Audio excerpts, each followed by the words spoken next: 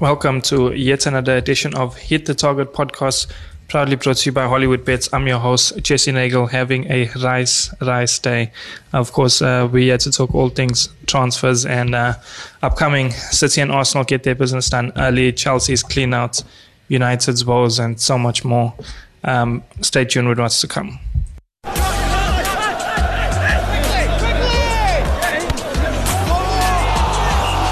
Hit the Target podcast. Now, of course, Manchester City a couple of seasons ago tried to get Harry Kane, didn't get him, but they have got Mateo Kovacic from Chelsea. He has signed a 4-year deal worth £30 million.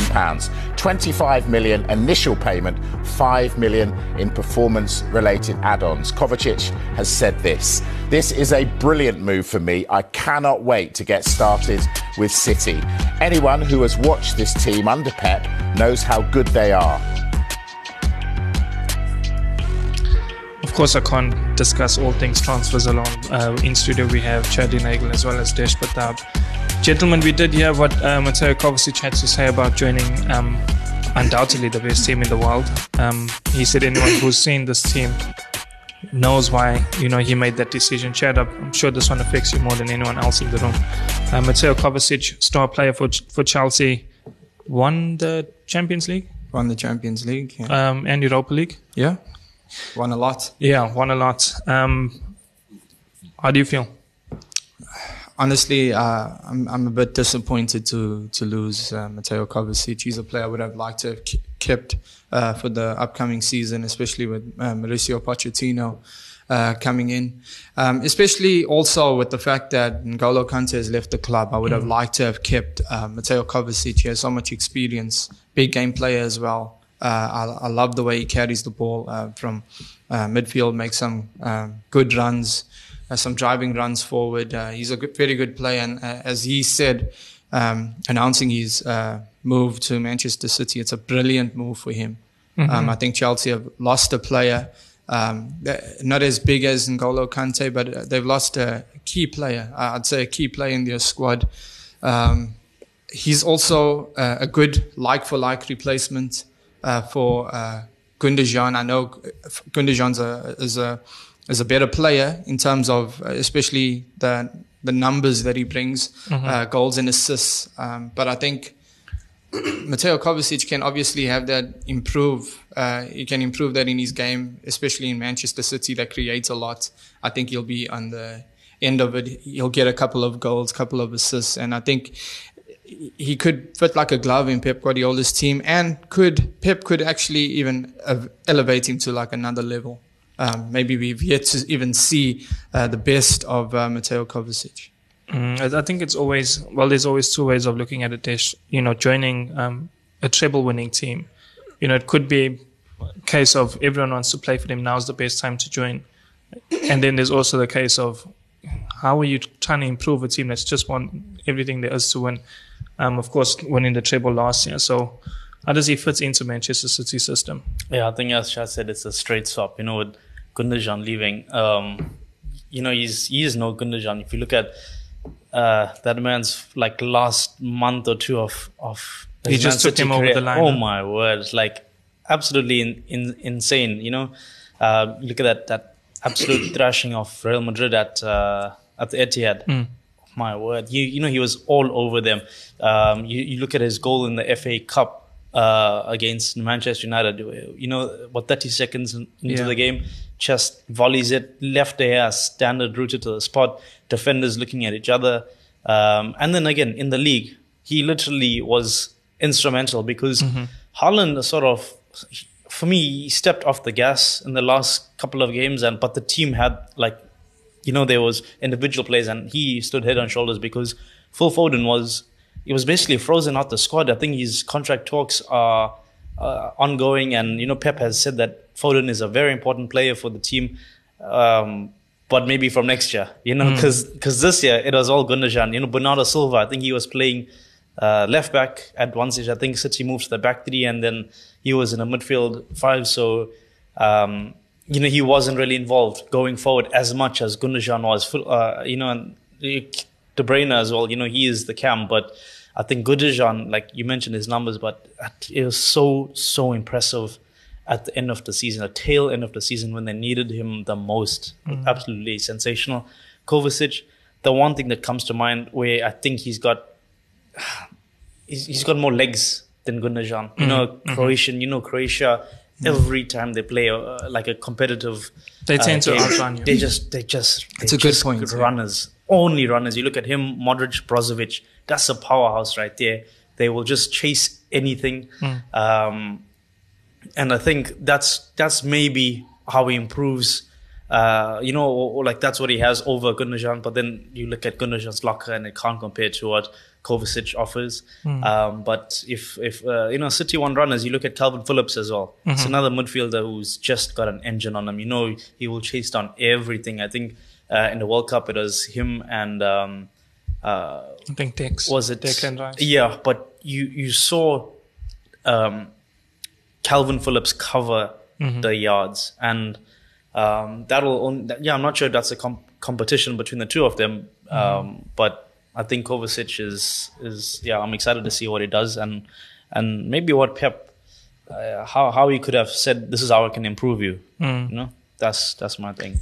It is a tough one to kind of analyze, Chad, because Kovacic is a top player. Gundogan, he's, we think that's the possible replacement, unless Manchester City have, something else up their sleeves in terms of another midfielder coming in. But it's a difficult question to ask, but I suppose I do have to ask it anyway. Do you see Mateo Kovacic flopping at Man City, or does he improve them? And if so, how so? Sure. It's hard when you say, will he improve Manchester City? Because how can you? Yeah, and I think it's hard to improve treble winners, but I think that I think Pep has a good eye for talent. He has a good eye on the transfer market. I think he would have liked to have kept Gundogan, but I think with him leaving, you need continuity. You need probably a like-for-like replacement. And I think in terms of comparing players, comparisons of players, and we look at Gundogan, if we have to pick a player in the Premier League who's closer to him in terms of style of play, I don't know about everyone else, but I think Mateo Kovacic comes to mind for me. So I think that he would, like I said, and as Desh mentioned as well, Gundogan's numbers are so good, but also in a team where Manchester City are constantly have the ball in the final third, they attack in numbers. There's going to be more opportunities to find yourself in the score sheets, more opportunities to create goal scoring opportunities, to rack up more assists. And I think while Kovacic may lack that in his game, I think that Pep could help him to become a player that like Gundogan in terms of like his final third. Shooting more, like, trying to thread a pass more. What's funny is that you can probably count the amount of times Kovacic has taken a shot at Chelsea. He's one goal in one league goal last season. The thing is, whenever he scores, it's always like a screamer or like something like, But he's taken Gundogan's jersey number. He'll be wearing number 8 for Manchester City. Do you see it working out? I think it's. Not only do I see it as a like-for-like replacement with Gundogan, I do see it working out. I think I actually feel like Chelsea will regret this decision. I think he'd fit in like a glove at Manchester City. I think Pep Guardiola will just transform him, and Pep just has that way of just like getting just maximizing all of your abilities and potential. And I think you'll get even more out of Mateo Kovacic. Mateo Kovacic probably has a lot more in him that Pep can unearth. Like we saw Gundogan at Dortmund, Borussia Dortmund under Jurgen Klopp, and he didn't have that attacking prowess that he currently possesses now. And he found that out at. He got to discover that under Pep. I think he was actually more of a 6 at Dortmund. So that came at a later point in his career. He's got his drive for goals and getting on the score sheet more and just knowing where just finding himself in the right places outside the box and in the box, and Yeah, I think Kovacic will find that in his game as well under Pep. He has a name I'm sure you remember. Desh, I think one of Gunnar Jan's partners that he played with at Dortmund, Nuri Sahin. Remember him? But yeah, Kovacic hits a miss for you at Man City. Nuri Sahin, I remember, wasn't he at Liverpool for like a short stint? Yeah.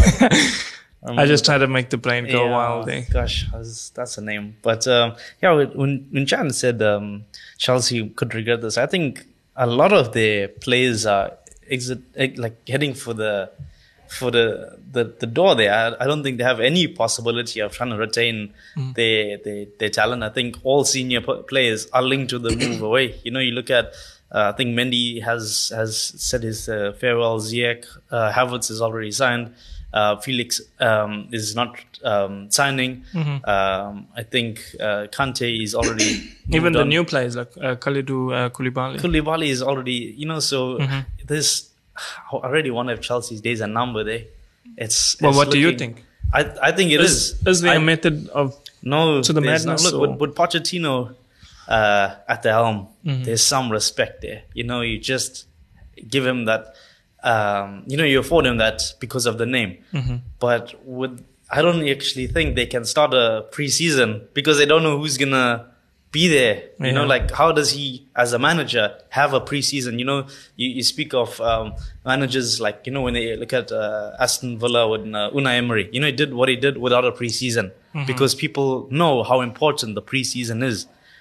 Now, I don't even think he can run training drills. What does he do? It's maybe just fitness. It's literally just fitness drills until they know who their 11 is. So I don't know who's going to be their striker. I think Aubameyang is...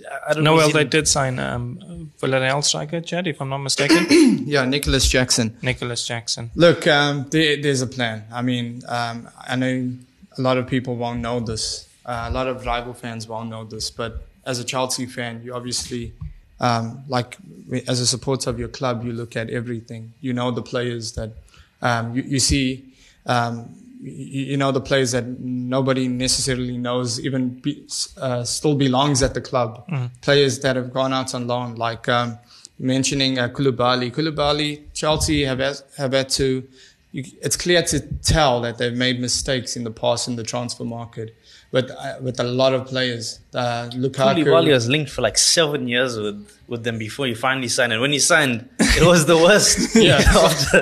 So Lukaku, Koulibaly, who else? Aubameyang that you mentioned. I'm sure you can all agree that they were flops. They didn't turn out to be...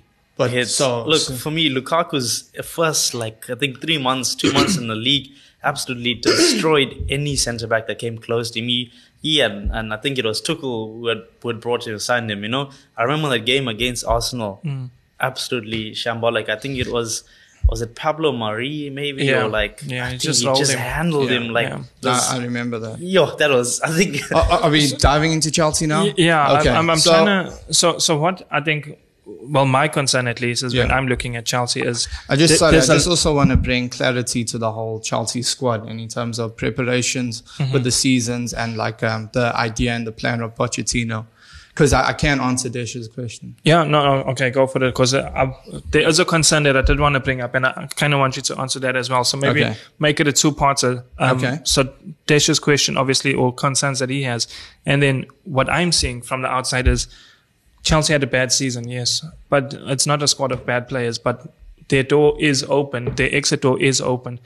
But for a lot of quality players, for me, there's too much quality leaving the door. And Ziyech has had contract issues and he's a top player, but Koulibaly can strengthen Chelsea and be a regular next season. I think he still has potential to be better than any other defender at Chelsea. N'Golo Kante was just, struck with injuries. Still probably Chelsea's best midfielder. It was the top earner as well. You won't get the top earner unless you really I think there's just so much quality leaving Chelsea at the moment. And Michael Jackson, or what's his name?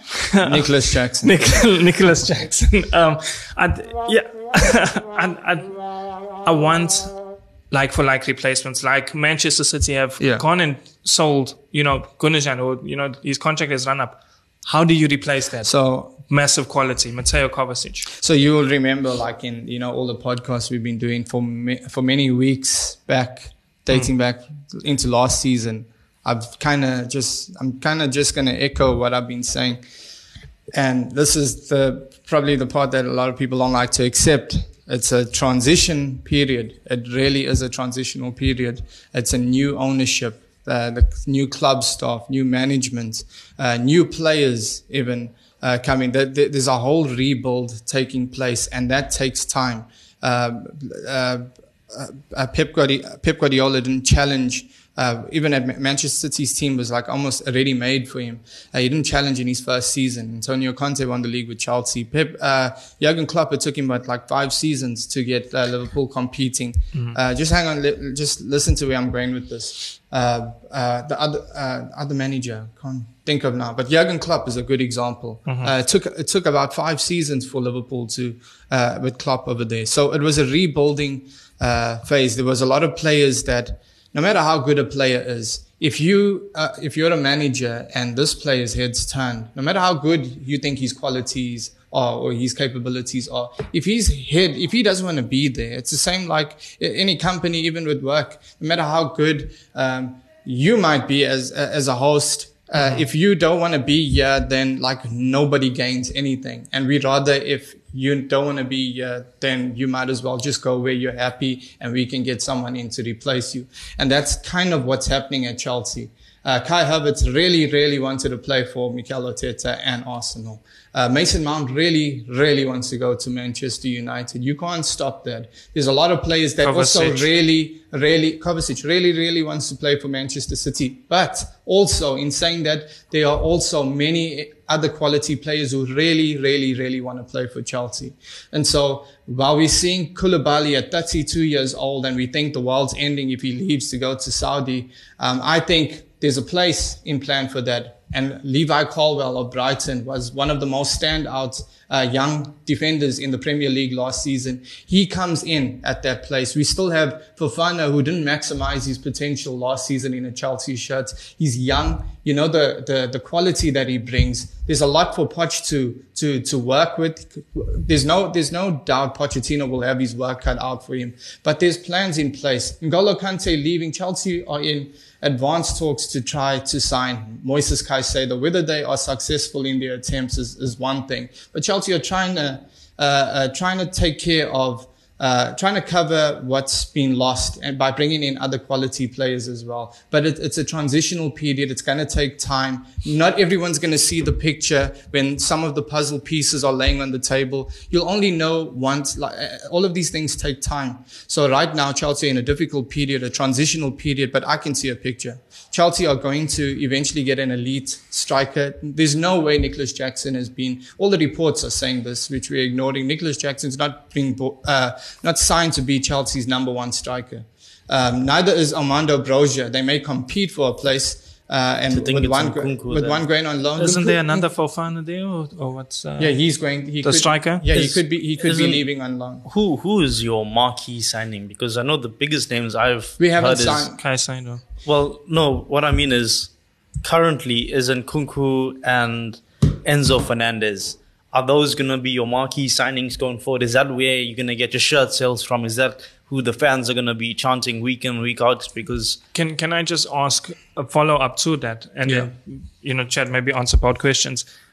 Remember, I think it was actually last season or the season before, we all sat here and said Chelsea are one position short of, competing at the very top. And we all agreed that it's a striker. If Chelsea got a world-class striker, a Harry Kane, I think we even mentioned the name Harry Kane. If Chelsea got Harry Kane, title challenges. I think Chelsea now have set themselves so far back, strengthening firstly their rivals. Whether Kai Havertz wants to play for Mikel Arteta or not, don't care. You don't let that happen. Steven Gerrard wanted to play for Chelsea. Abramovich would never. Steven Gerrard wanted to play for Chelsea a few years ago. I hear your point. I'm not for selling to rivals as well. I'm not keen on selling to rivals as well. But do you not think that Chelsea are further back now than being one striker away? To first answer the first part of your question, Chelsea are not so strong in a negotiating position because of their contracts being run down. So if you have a year left on your contract, even if Harry Kane wanted to leave to go to Chelsea, I think Spurs will know that they either sell him or they lose him for free. So I think that's where Chelsea also find themselves at, and that's why they doing bizarre things like 8-year contracts and stuff. So it's just to not ever let this. They kind of too over radical about it, just to not ever find themselves in this position again. But to go to Desh, is what Desh said about marquee signings. Nkunku is a marquee signing for me. If not for everyone else, certainly for me. He's a quality player. He was the top goal scorer in his league, joint top goal scorer in his league, and he was missing for like 3 months. Yeah. It only goes to show how much more he could have had he been there from the start. So Nkunku, I really rate Levi Colwill, who's coming up. He's highly rated. Liverpool have asked about him. Manchester City inquired about his services as well. Moises Caicedo, if we're able to get him as a Kante replacement, all of a sudden, that's a midfield combination of Enzo Fernandez and a double pivot of Enzo and Moises Caicedo. You've got the right back still Reece James, left back still Ben Chilwell. It's just that elite striker that we're waiting. We don't want to make a mistake and repeat a mistake. Sterling is still there. Sterling's still there. Yeah. We can't make a mistake and sign like another just big name signing when it hasn't always worked. But look at Lukaku. So we need to find like the right profile that fits the club, especially Pochettino, that fits his style of play, because we had Romelu Lukaku on our books, but it wasn't a Thomas Tuchel kind of player. So we need to find what is the right profile. But I can tell you the marquee names, these owners, last season they wanted to buy Cristiano Ronaldo. So the names are still... Neymar's still currently linked to Chelsea. So right now, Chelsea are busy with their sales and like just offloading. Ruben Loftus-Cheek going to AC as well. Like there's just a lot of players that they are happy to part with. While I might not be happy as a fan, while we might not understand everything, these owners are and even the board, they're quite happy to let go because there's a plan in place. There's a lot of talent that they're looking for. And I think we'll see things pick up. I think we forget that we're still very early in the transfer window. Yeah, I think that's key to note out, is that it's still early days. And right now, Chelsea just look like they're ready to sell. But I think just one part, and you can respond to this or not. So it's not so much a question, Chad, but I do think there is some contradiction in the fact that it is a transition phase, and the players coming in are much younger now, and the expectation has died down a bit, and we all of the opinion that Chelsea won't compete for the league next season and stuff. But then you go and employ one of Europe's most sought after coaches, and his expectations not going to be to finish in the top half or Europa League at least. So I think there is that kind of contradiction where you've brought in a top manager who's taken Tottenham to being to where they are now. Champions League final, never even heard of in their history. Then goes to PSG, could join any club in the world. Yeah, and he chooses Chelsea. So I think there is some sort of contradiction with that. I don't think he's coming to coach, under 19 and 20. Well, there's a bigger picture, Jesse. Yeah. He's coming to rebuild. And because we believe that he's the perfect man to rebuild. If you think about when he left Southampton for Tottenham were in a very identical position to Chelsea at the time. In terms of a lot of players, they had lost a lot of players at the time. The club were going through transitional period as well, almost identical. You look it up. Pochettino. He came and he rebuilt that team. He's just another manager who just knows how to maximize the talent and potential from the younger players and develop them into better players. Nobody knew Dele Alli at MK Dons. Nobody really cared about Sadio Mane when he was at Southampton, and all these players that Poch did so well to mold into top quality players. We're hoping, and we're hoping that he's going to be able to do the same for the likes of Mykhailo Mudryk, who Chelsea have invested in so much. We know that there has to be a quality player there. Arsenal were interested. So many other players were interested in the players that we've been able to buy. So there's definitely quality in there, but we need the right manager. Sometimes, I think Potter made us look terrible, and I think Lampard made us look even worse. And I think Pochettino will come in and he's happy to work with whoever wants to be at the club, and he knows that the club will have realistic ambitions, still with the ambitions to be a successful club, but we are in a rebuilding process, and that's why Pochettino's been appointed. Suppose that brings us to our next topic, Desh. I feel like you want to kick the song off. Rice, baby. Of course, Arsenal have agreed a fee, or possibly by the time this airs, that Arsenal would have possibly completed the signing of Declan Rice. Of course, that is a second name to come in through the Gunners' door. Of course, Kai Havertz, we've mentioned how Chelsea strengthened their London rivals. And then there's obviously the Urian Timber, who looks, he's at the entrance waiting to get in.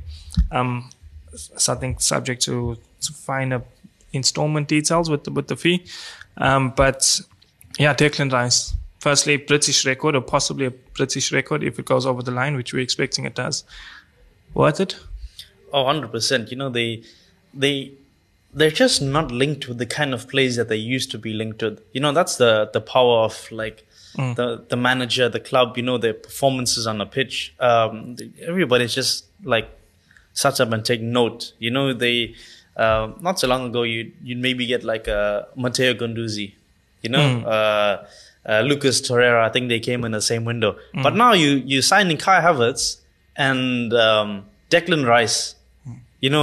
Look at that. If you compare, no disrespect, because I actually liked Guendouzi and Torreira. I thought Torreira he embodied that whole short, stocky midfielder that just didn't, a Verratti, very much a Verratti. But now look at who they linked with, look at who they are signing. It's a statement of intent. I think that Havertz one, that for me, I didn't even they got that done so quickly from the time the rumor was leaked to the time the deal got confirmed. That was very impressive because it was done with absolute efficiency. Personally, I don't know what they trying to strengthen because we've got so much competition as it is in that top three. I could understand if they prioritize Declan Rice because I think Xhaka is leaving or confirmed to be leaving. And then there's also Thomas Partey. You need some sort of another player over there. With Cancelo being snubbed, Jorginho doesn't look like he's gonna be playing much. I think Declan Rice was the top target. So I also didn't expect them to have the capacity, the financial capacity. I think 200 mil for two players doesn't sound like Arsenal. That's not very Arsenal-like of them. If you look at your rounding of skills is superb. Look, what am I calling it? 180. Wasn't 65 and 105. Yeah, 170. You're almost at 200. I think Jurien Timber would eclipse that mark. Yeah. Yeah. So there we go. They where is it Arsenal have 200 mil to spend in one window? That's And the transfer window actually opened 2 weeks ago, just over 2 weeks ago. Yeah, that's... But I think initial question asked was Declan Rice, and is he worth that 105 million and being the transfer 100%. 100%. I think the previous one was it Jack Grealish, if I'm not mistaken. Yeah. I think he was a previous 100 million. 100 mil. You look at Grealish now, I don't think Grealish is at his peak. I actually think... he might have been. Have you not seen the videos of the party? No, I think he's at the peak of his powers. Yeah. Look, for me, I think he should have had more output, and I think he should have hit the ground quicker. But again, that's just me looking at, my own football eyes. But Declan Rice, what he brings is that solidity. You've seen him. He's one of only two players, maybe three in the league that I think can play the CDM role alone. The other one would be Casemiro and Bruno Guimaraes. I think Kante could have been, but he didn't really play this season. I think Declan Rice is that one who can just literally do the job of two players and not be run over. Because Jorginho could do it, but then he'd get run over. He didn't have the legs. They could play around him. He doesn't have the tackling capacity either. I don't really see.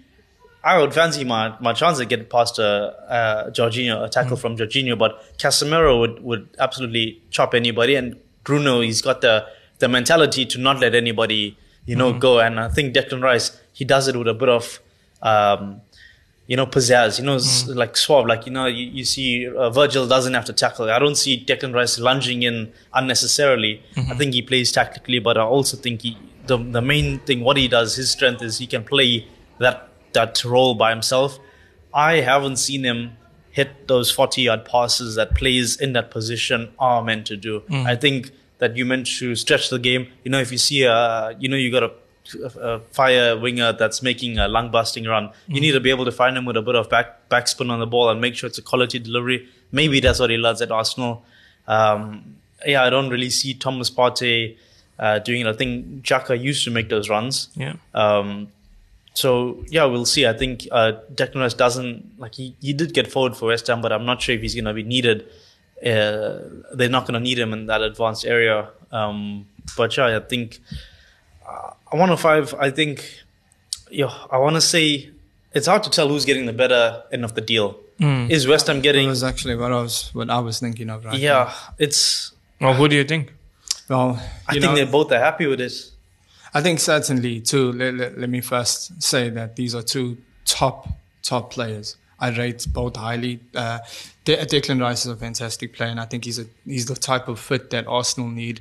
Kai Havertz, if you didn't know, was my favorite player at Chelsea. Oh, no. He was. I'm sorry you have to go through this. Yeah, so come on, Arsenal. Come on, Arsenal. Come on. But the thing I'm saying though is, I rate these players highly. Have Arsenal been bullied by these clubs into but in terms of the demand, the fee? Let's look at the fee of Kai Havertz. Let's start with him because who I rate very highly for £65 million. It's hard to believe that Chelsea haven't walked away like happy with 1 year on his. Yeah, I think he had 1 year left on his deal. 2 years, I think. With have been feeling like they won. And make no mistake, this is a player I rate very highly. A player who's won a lot with us, who stepped up in big games, won the Champions League for us with these goals against Manchester City. So I'm just thinking though, £65 million for Kai Havertz, who you've seen show flashes of quality, moments of brilliance, but not consistently enough, in my opinion, even as a big fan of Kai Havertz, to say £65 million. I think if Arsenal negotiated better, they could have got the price a little bit down, and I think we would have. Maybe that's why it happened so quickly. It's just like, what do you want? No, and that's the good, ruthless side of Arsenal, which I know too well as a Chelsea fan. We pay over the top for players and just in order to get our targets, to get them signed. But also Declan Rice is another one. £100 million of a player who had 1 year left on his contract. Firstly, I'd rate Rice very highly, but he's not £100 million player, not in my books. I think even with 5 years left on his deal. But no, I think with 5 years left on his deal, probably £92 million. I think Arsenal, I was talking to another Arsenal fan, off air, and one of the things that I was saying is I believe that Arsenal made a mistake with their first offer for Rice, because I think Arsenal's first offer for Rice was, I think, £92 million. I thought that was fair. I thought that was a fair, and I think that had they started a little bit lower and got there, I think Rice is a £92 million player, or £90 million player, 85 around there. But I think that a player with him having 1 year remaining, I think West Ham, credit to West Ham for sticking to their guns. I think a fair price would have been for a player of Rice's capabilities who has 1 year left. I think 70 would have been fair. I really do believe that, and it's probably not popular, but not to say that he's not a top player, because he is a top player. But I just think that calling my players rubbish. Left on his contract. I think both clubs, West Ham and Chelsea, will feel like they won. Look, I get the financial side of it, but just to give my say on the two signings is that yes, Kai Havertz deal happened very quickly. There wasn't any transfer saga. But there was no bids rejected and ongoing back and forth. It was the player's desire. I think someone else came in I think it was Bayern Munich. Yeah. And he just wanted Arsenal. And then a very similar story with Declan Rice. Bayern Munich came in as well. Manchester City. Spoke to the player. Nope, I only want Arsenal. Thanks for your interest. Manchester City. No, I only want Arsenal. As soon as these teams, kind of heard of his desire to join Arsenal, they tended to back off, and then obviously leaving Arsenal with the tap in to get it over the line. Can I ask you while we're on Arsenal? Let's start with Kai Havertz firstly. £65 million. You say Kai Havertz isn't coming to start for you, right? Yeah, at this moment, no. Okay, so Kai Havertz... Unless someone gets sold. So Kai Havertz isn't a starter, right, in your books as Arsenal fan. Mm-hmm. Are you happy spending £65 million on a player who's coming to bench? And are you happy spending £65 million on Kai Havertz? Be honest. He's coming to play Champions League. Yeah, he's not going to be benched. So the thing is, look, I don't think he's better than the players in that position that he plays at Arsenal. So I do think he'd probably play on the bench as it stands right now. Of course, I'm not Arteta and I don't have a plan for him. But I don't mind Arsenal paying 65 million because you look at Gabriel, our centre back. What is he, like 32 million pounds? You look at what other clubs are paying for centre back, so they're getting ripped off. So we clearly dodged the ball there. Saliba was very cheap, also around 30 million pounds as well. Worth about 100 now. So there's going to come. So we've balanced it. Okay. We've balanced it quite fine. And Martinelli signed for 6 million from Brazil, or I think 1.6 million, but there's a 6 in there somewhere. Okay. Bukayo Saka from the youth. Martin Odegaard was like 30 million, and he was the best number 10 last season, better than Kevin De Bruyne. So we've balanced it out. Okay, well, then the next part of my question is this. You have £105 million in your transfer bank.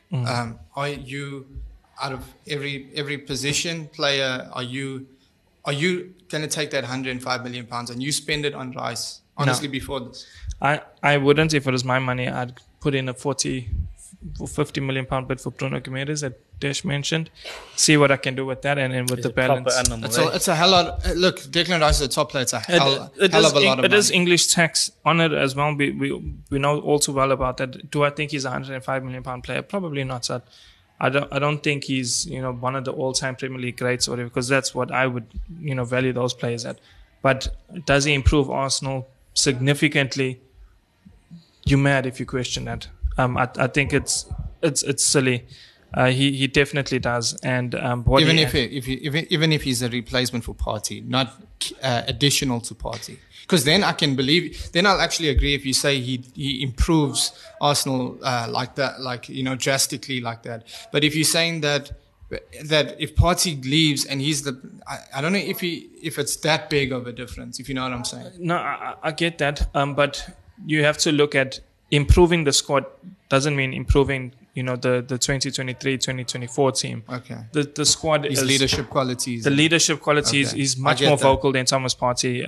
Is he more technically gifted? Probably future Arsenal captain. Future Arsenal captain, future England captain, future captain of his household. Let's give this man everything. He's special. He's our Rice, and I think the next question is where to for Arsenal. Of course, they missed out on the league. It went quite south late on, but they were about 5 points off for most part of it, going into May, and I think it went 8 points behind. But Desh, do you see that gap either closing or Arsenal possibly winning the league next season? Look, if they win the league, then the 105 mil looks like a joke. Looks like it's a discount. I think what also made, like right now, as Chad said, he's not 105. I also would say he's I think 90 is fair, but for me it's because of what he maybe what he doesn't do, because I know what he does do, but it's the things that he doesn't do, and I have seen him get caught on the ball as well. So it's not like that's unplayable. Yeah, there's also that he can lose the ball. If we spoke about Bruno, well, I mentioned Bruno Casemiro. They're more technically gifted. And they if they lose the ball, that player's shirt is staying. That they're not letting go of the shirt. So, but Declan Rice, I think he's susceptible to that. Does he make Arsenal compete for the league again next season? Yeah, definitely. 100%. 100%. I think, you mentioned points difference. Yeah, it's going to be Arsenal were already so hard to beat last season. Crazy. Yeah, I think. Yeah.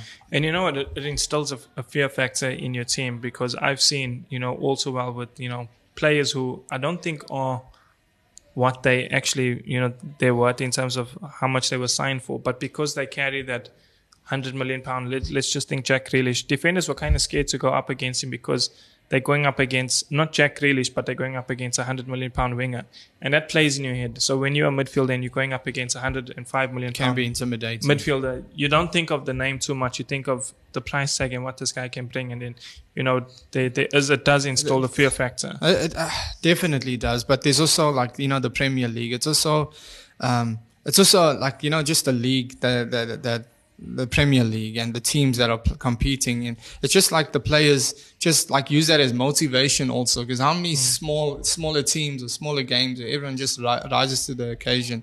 So there's also that, but I think Rice, for you mentioned a good point in terms of he's not just signed for next season, and you'll do want the league next season, but he's not just signed for next season. I do think he's a future Arsenal captain. He's English also. That's a great thing for an English club. It's good for Arsenal. His leadership qualities are so good. You always see him on the pitch at West Ham talking, picking people up when they're down, the players when they're down. Clapping his hands, he's trying doing to something to improve the morale. Stir the crowd, and he has that in his game, which I think Arsenal, if we do have to look at a weakness for them last season, I think they lacked some leadership qualities. I think they were very young, naive at times, and while they had all that immense potential, I think they missed out in terms of just leadership, experience. And I think Rice, as young as he is, he brings a lot of experience. He guides the team through those things. Yeah. It's a good fit. It's a good transfer. I think on the point of he's going straight into the lineup. He's not coming to improve the squad or whatever. Yeah. On the Havertz points, I can't see him breaking in. I think you both said you don't. He's coming to bench. Well, I think Chad doesn't. I don't think so. I think he's coming for that 60-minute substitution. When you bring on a player I think Nketiah comes on 80 minutes. I don't think he comes on sooner than that. But at least you're giving him. He knows you got 10 minutes, 15 minutes to score a goal. That's his mentality. Come chase everything and just put your name in the hat, Yeah. If you look at Trossard comes on 60. That is a dangerous player to bring off the bench, because also good enough to start. But we might not look at the name. We might look at the name Trossard and be like, no, there's bigger names on the bench or whatever. But he's a quality player, and I think that's what they're doing. Arteta's trying to bring competitiveness to his side. He wants even his top players in the lineup. Arsenal have a fantastic 11, and he's probably wanting his players to be kept on their toes. You can still play if you still think you're good enough. If you still think you're good enough to start, then go ahead and start. But if Gabriel Jesus knows that if he's not performing, I've got Kai Havertz behind me. And that's what they're trying to do. I think just create that competitiveness, which is healthy, especially if you want to challenge for a league. Well, it is good to see Mikel Arteta backed. Of course, Arsenal coaches have had trouble being backed in the past. Does Smith Rowe and Fabio Vieira, what are they thinking? With these, players coming in, I think they're excited about the caliber. I saw Reece Nelson. Not Nelson, was it Ainsley Maitland-Niles released? Yeah. No, he's been released because I just don't think there's a plan for him. When you're a professional talented footballer player, for 8 years or so, and you don't know what your best position is, so hard to fit in. And I don't even think Ainsley Maitland-Niles knows where his best position is. But in terms of Reece Nelson and Nketiah and Emile Smith-Rowe, I do think there is a part to play in Arsenal for them. Kai Havertz, I thought it seems like he's coming to be the backup striker. It possibly seems like he could be the backup midfielder instead. But you can rest Odegaard one game, or maybe play them together. Do you think? In fact, that's a good question. I don't know if do you think they can play together? Because that's a lot of debates, even among Arsenal supporters, from what I'm seeing on social media, and if you are putting them on the same pitch. If Kai Havertz is deeper than Odegaard, there's a problem. Odegaard's the most creative player at Arsenal. He's got an eye that no one else has, and he's by far. He'll find Havertz. Havertz makes good runs. Chelsea players couldn't identify that last season. I think the only player he could really play with was Reece James and sometimes Lewis Hall. Mount was the one that picked out his run in the Champions League. Yeah. Didn't he break the line or something? You're speaking about a player who Yeah, but that's the thing. Chelsea players didn't see Havertz's strength. Maybe the coach did and didn't tell the players. I saw. See, but what Havertz does is he makes runs into the box. Yeah. He makes runs. Love you, Kyle. He makes runs. You got to say Arsenal shirt there. Yeah. Today's the 29th. And he wears number 29. It's Kai Havertz Day. I'll tell you what day it is. It's Rice Baby Day. And that's going to be every day until the start of the season. Wow. Come on, you Rice. Even if you sign Neymar. Nope. Neymar who? But to the point that I was saying is that Arteta has been backed, and it's good to see coaches being backed. I think what is disappointing is when coaches aren't backed, especially after a good season.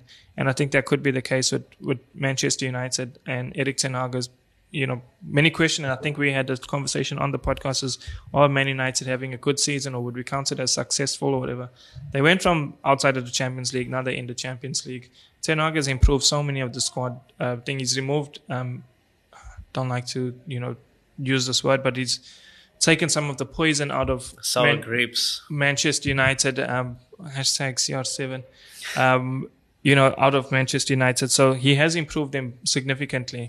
But now it seems that his budget for transfers is £100 million, which is less than what Declan Rice cost Arsenal. Yeah, I wonder if Kane, how's that situation looking right now? Because clearly very bleak. Yeah, well, Mount is it wasn't that long ago where United pulled, many people were giving them the window of the transfer window of the, that award, that they had signed Varane, Casemiro. Yeah. I think, was it Anthony? I think as well. Yeah, but there was 4 players, and they were they won the transfer window. Lisandro Martinez. Yeah, is that, and they have the track record of leaving their business till that final window where they have all the leverage. You look at Sabitzer. I think he came 48 hours before the window shut. Yeah. Was on the flight, signed. And he's had a pretty decent spell. I don't know if they make him a permanent signing, but he just goes to show that they leave it to the last minute. So I wonder if they, who is there their rabbits, out the back for this window, because I think Ronaldo coming was there, Yeah. Chad, one name mentioned earlier a couple seconds ago was Mason Mount. Yeah. You said that's your favorite player of all time at Chelsea. Tell us why. Yeah, no. And how would he improve Man United? Get the tissue, someone. No, to be honest, I've honestly speaking, and there may be bitterness, there may be a little bit of resentment, and a bit of bitterness. But I can tell you that I am completely unattached emotion-wise when it comes to Mason Mount. He, for someone who's always been labelled himself proper Chelsea, kiss the badge, and from the academy. Such a young legend, yeah. Having a bad day today. We've discussed Mateo Kovacic leaving, Kai Havertz leaving. Well, that's because we're doing outgoings. So when it's time for incomings, I think we all hate Chelsea again. I'm sure that part's still coming in the transfer window. Don't worry. But I think, Mason Mount, I'm very disappointed, and that's just a personal Chelsea thing. Has he handled it poorly? I think he has handled it poorly, and obviously conflicting reports. Some reports coming out saying that he's happy to still play for Chelsea next season. But at the same time, he's not prepared to even speak about, like, have negotiations pick up about extending his contract at Chelsea. So that's very frustrating, especially someone who's supposed to be Chelsea, who bleeds Chelsea blue. This isn't a Chelsea signed up for. I think when he came through the ranks, with Abramovich there, with Peter Cech there, with whoever that there was over there, Bruce Buckley or something.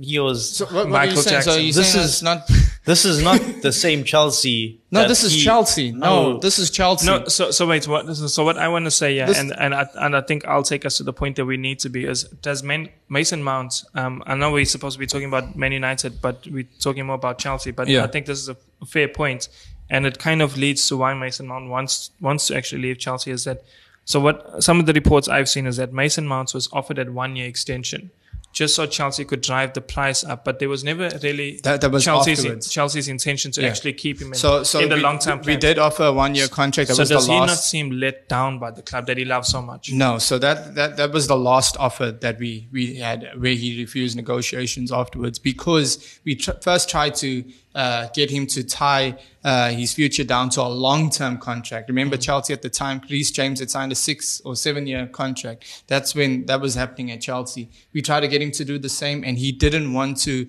jump into tie himself down to such a big contract. Understand that 6, 7, 8 years, that's a long, for me as a player, I would like to know at least that my future's tied up. But for him, I understand. For any player, you don't want to have that, to be tied down for so long in your contract.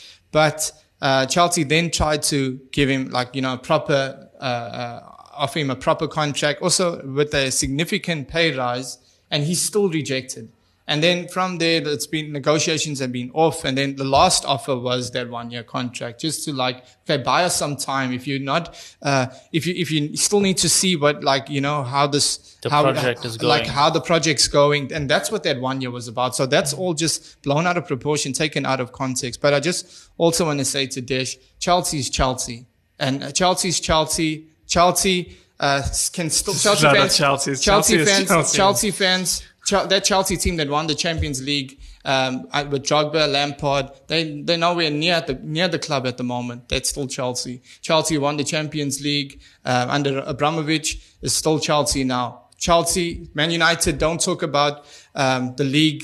Man United talk about the league Sir Alex Ferguson won. Liverpool talk about their success before Jurgen Klopp. And Arsenal go back to the Wenger days when they became invincible. It's still the same club. It's still Chelsea. He should know better. It's that emblem. The club is bigger than anything. It's bigger than a new owner. It's bigger than players. It's bigger than management. It's bigger than staff. It's the club. It's a football club that's been there for the longest time. And I think 1905. 1905. That's the long. So Chelsea are bigger than a club is bigger than anything and bigger than anyone. So I think there's too many moving parts in Chelsea right now. I think that's why. Look at the exodus of players. They're all leaving. He's watching half the team leave. But there's also I want you to also look at the players that are leaving that we actually want to leave. We also trying to get them out. Let's look at Ruben Loftus-Cheek. We've tried to sell him for the longest time. We couldn't. So there's Ruben Loftus-Cheek. Aubameyang we're trying to get rid of. We're trying to get Koulibaly. There's so many players. We're actually happy. Chelsea, Edwin Mendy wasn't starting. We're happy to get a fee for him. There's a lot of players that we're looking and we're just seen this mass exodus at Chelsea. The club couldn't be more happy because that's more money being pumped into the club. And when it's time for incomings, then we're all smiling again. I love how this has, Ten Hag and being backed as brought out a Mason Mount conversation. But Mason Mount, Chad, whether you say he's one of those players that you want to see go or he does, have plenty of quality in his soccer. And I think he's would he improve Man United? Honestly speaking, I think he's a very good player. I think that he will be a good signing for United, but he's not a special player. And he's never been special. I think that I genuinely think he's a very, very, very good player. But I don't think he's a special player. I really don't think that he can win you games single-handedly. But does he improve Man United? I don't know if he improves Man United. He improves their squad for sure. I don't know if he improves their lineup because the reason I'm saying that is because I'm not expecting him to make it into their midfield. I don't think he can get into their midfield. I actually think what they're going to do is play him higher up the pitch in the front three on the left side and move Rashford where Martial was. That's where England played Mount. That's where Mount played for Chelsea. Even in the Champions League final where we won, that's where Mount played. So I think that could happen. And I think there's so many wide players that give you so much more than Mount. If Mount is playing where I think he's going to play, like on the flank, high up the pitch, then I think there's, Yeah, well, look, I heard your comment about you don't think he's going to make it into the midfield. But honestly, Ten Hag has done away with McFred. I think they don't get in the midfield either. But then the competition is Eriksen and Casemiro. And Bruno Fernandes. Do you think he gets in? But Fernandes can play on the wing. I have seen him play. He actually did do that. Yeah. So in fact, Bruno's played as a 6 so you see, Fernandes has just been asked to do what he can, but with Sabitzer, but Bruno on the wing. So, I don't think it's a good. I'm thinking. We're looking at their midfield though. I'm saying their midfielders are Bruno Fernandes. Their midfielders are Christian Eriksen and Casemiro. But Mount can get in there. Does Mount get in any of those three? Because on the right wing, you can move Fernandes to the right wing and then play Mount in the center. And then Eriksen and because then Eriksen, Casemiro, and then Mount. Well, if they do that, in my opinion, they'll be making another big mistake by having Bruno Fernandes. So is that team an improvement? Casemiro and Eriksen, there's no longevity there. That's literally a one-season fix. Our producer, Man United supporter, shaking his head. He doesn't seem to think that's improvement. Look, he knows that I'm saying. You can't really ask them. He knows what I'm saying. They're like 35, like combined age of 70. What are you doing? No, so okay, that midfield that you mentioned, Dish, is that improving Manchester United? Bruno out wide. Mount playing midfield for Chelsea. Bruno out wide, Casemiro, Eriksen, Mason Mount midfield 3. It's not looking good, bro. Honestly, would you start Mason Mount in the midfield for United? Would you? In order to get him into the team. Yeah, in order to get into the team. But I'm saying you're the coach in order to win. In order to win, would you play him?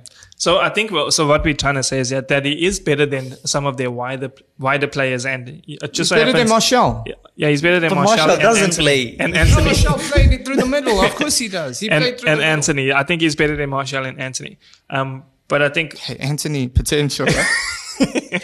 But I think what you're trying to do, Chad, is accommodate for Mounts to play him further forward. You're gonna have to. You're trying to accommodate for Mounts by moving Bruno further forward. That's which I don't know. Is he that good to be shifting around the team? That's the thing. He is good. So but is he special? What's your ideal formation then? How do they line up then? I genuinely, whether I agree with it or not, I genuinely think Mounts will be playing on the left of a front three. I genuinely think so. I think Rashford moves into where Martial was. And Anthony, I'm sorry. No, I genuinely look. Whether I think they should do that, I genuinely think that's what England do, and that's what Chelsea. And Garnacho also has been playing those minutes, and in fact, I think his goals to game ratio must be quite impressive right now. Mount becomes in the same position of Kai Havertz then. Like what we were just speaking about, like where he just becomes a player who's just his versatility has killed him. But yeah, it's interesting to see. That's the thing. I love transfers, and that's what they call it, silly season, because we have conversations that sound silly because we're taking players who was a star at one club, and now we're trying to move the entire team around. We'll put Kane on the right. He's a star at one club, and now we're trying to move the whole team around. Man United don't even want to pay 60 for Mount. But so that's the thing. They don't even think he's worth 60. When you move the team around, you're basically saying we're building a player around this player. And I think few clubs can do that with Man City and Kevin De Bruyne. You can play him in a certain role to build the team around. Arsenal can do that with Martin Odegaard. Man United can do that with Bruno Fernandes. They can't do it with Mason Mount, and they shouldn't do it with Mason Mount. Mason Mount's like-for-like competition should be Christian Eriksen. Christian Eriksen kind of did lose his spot being injured, and then Sabitzer came in. So maybe Mason Mount is a like-for-like replacement with Sabitzer, who did get a lot of game time last season, and with obviously Eriksen injured. So He did make those runs into the box as well. Sabitzer, Yeah. which Mason Mount is more than capable of as well. And Eriksen didn't used to do that. But he starts off in the CDM position. He generally starts off next to Casemiro, and Fernandes is... That's the thing, I like Ten Hag so much. It's because what's said on paper isn't actually... It's such a floating... fluid formation that 4-5-1. I genuinely think if Man United want to get the better of Mount, and I don't see them doing this, they need to play a 4-2-3-1 and play him as like, that a central attacking midfield role. Where does Bruno play? Bruno can play deeper. He can play as a double pivot. So where does Casemiro play? No, alongside him. So ahead of Eriksen, you say? Yeah, I think that's one way you can play Mount. I think Mount as a 10 is very good. I think that way he could become a hit at United. But then they won't take that formation to like Anfield. They won't take that formation to Etihad. They won't take it to Emirates. I'd lick my lips. Exactly. They won't. That's not their strongest. That's no. I know that 4-3-3 is what they like. They'll get open. But a 4-2-3-1 isn't the worst formation. It's still personnel dependent. Yeah. Also, it is personnel dependent. But yeah, it's so much to. I hope he does well. If they played the 4-2-3-1, then they then play Fred and Casemiro. That's who they play. Fred. But anyway, we don't talk about Bruno. We mentioned all other names apart from him. And it's going to be super, super exciting. I cannot wait for it all to begin. Can't wait for incomings. Catch us on the next.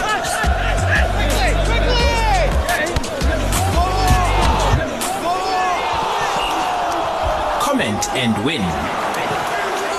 So if you are out there listening and want to stand a chance of winning that 200 Rand betting voucher courtesy of Hollywood Bets, let us know. Can Arsenal challenge Manchester City again next season? Will there be another contender? Of course, with Rice in the equation now. Your pot's always full if you add a bit of rice. So let's see how next season turns out. Remember, if your comment does hit the target, you could walk away with the 200 Rand betting voucher courtesy of Hollywood Bets. Gentlemen, let's just answer that question quickly. Dash, Arsenal challenge City next season, or is there more contenders? I think it's Arsenal to challenge City. Chad? Arsenal and Liverpool. To challenge Man City, was that the race? Yeah, that's the race. Oh, wow. Yeah, of course, you know what I think. Jesse Nagel signing out. Come on, Arsenal. Come on, Arsenal. Come on, Arsenal.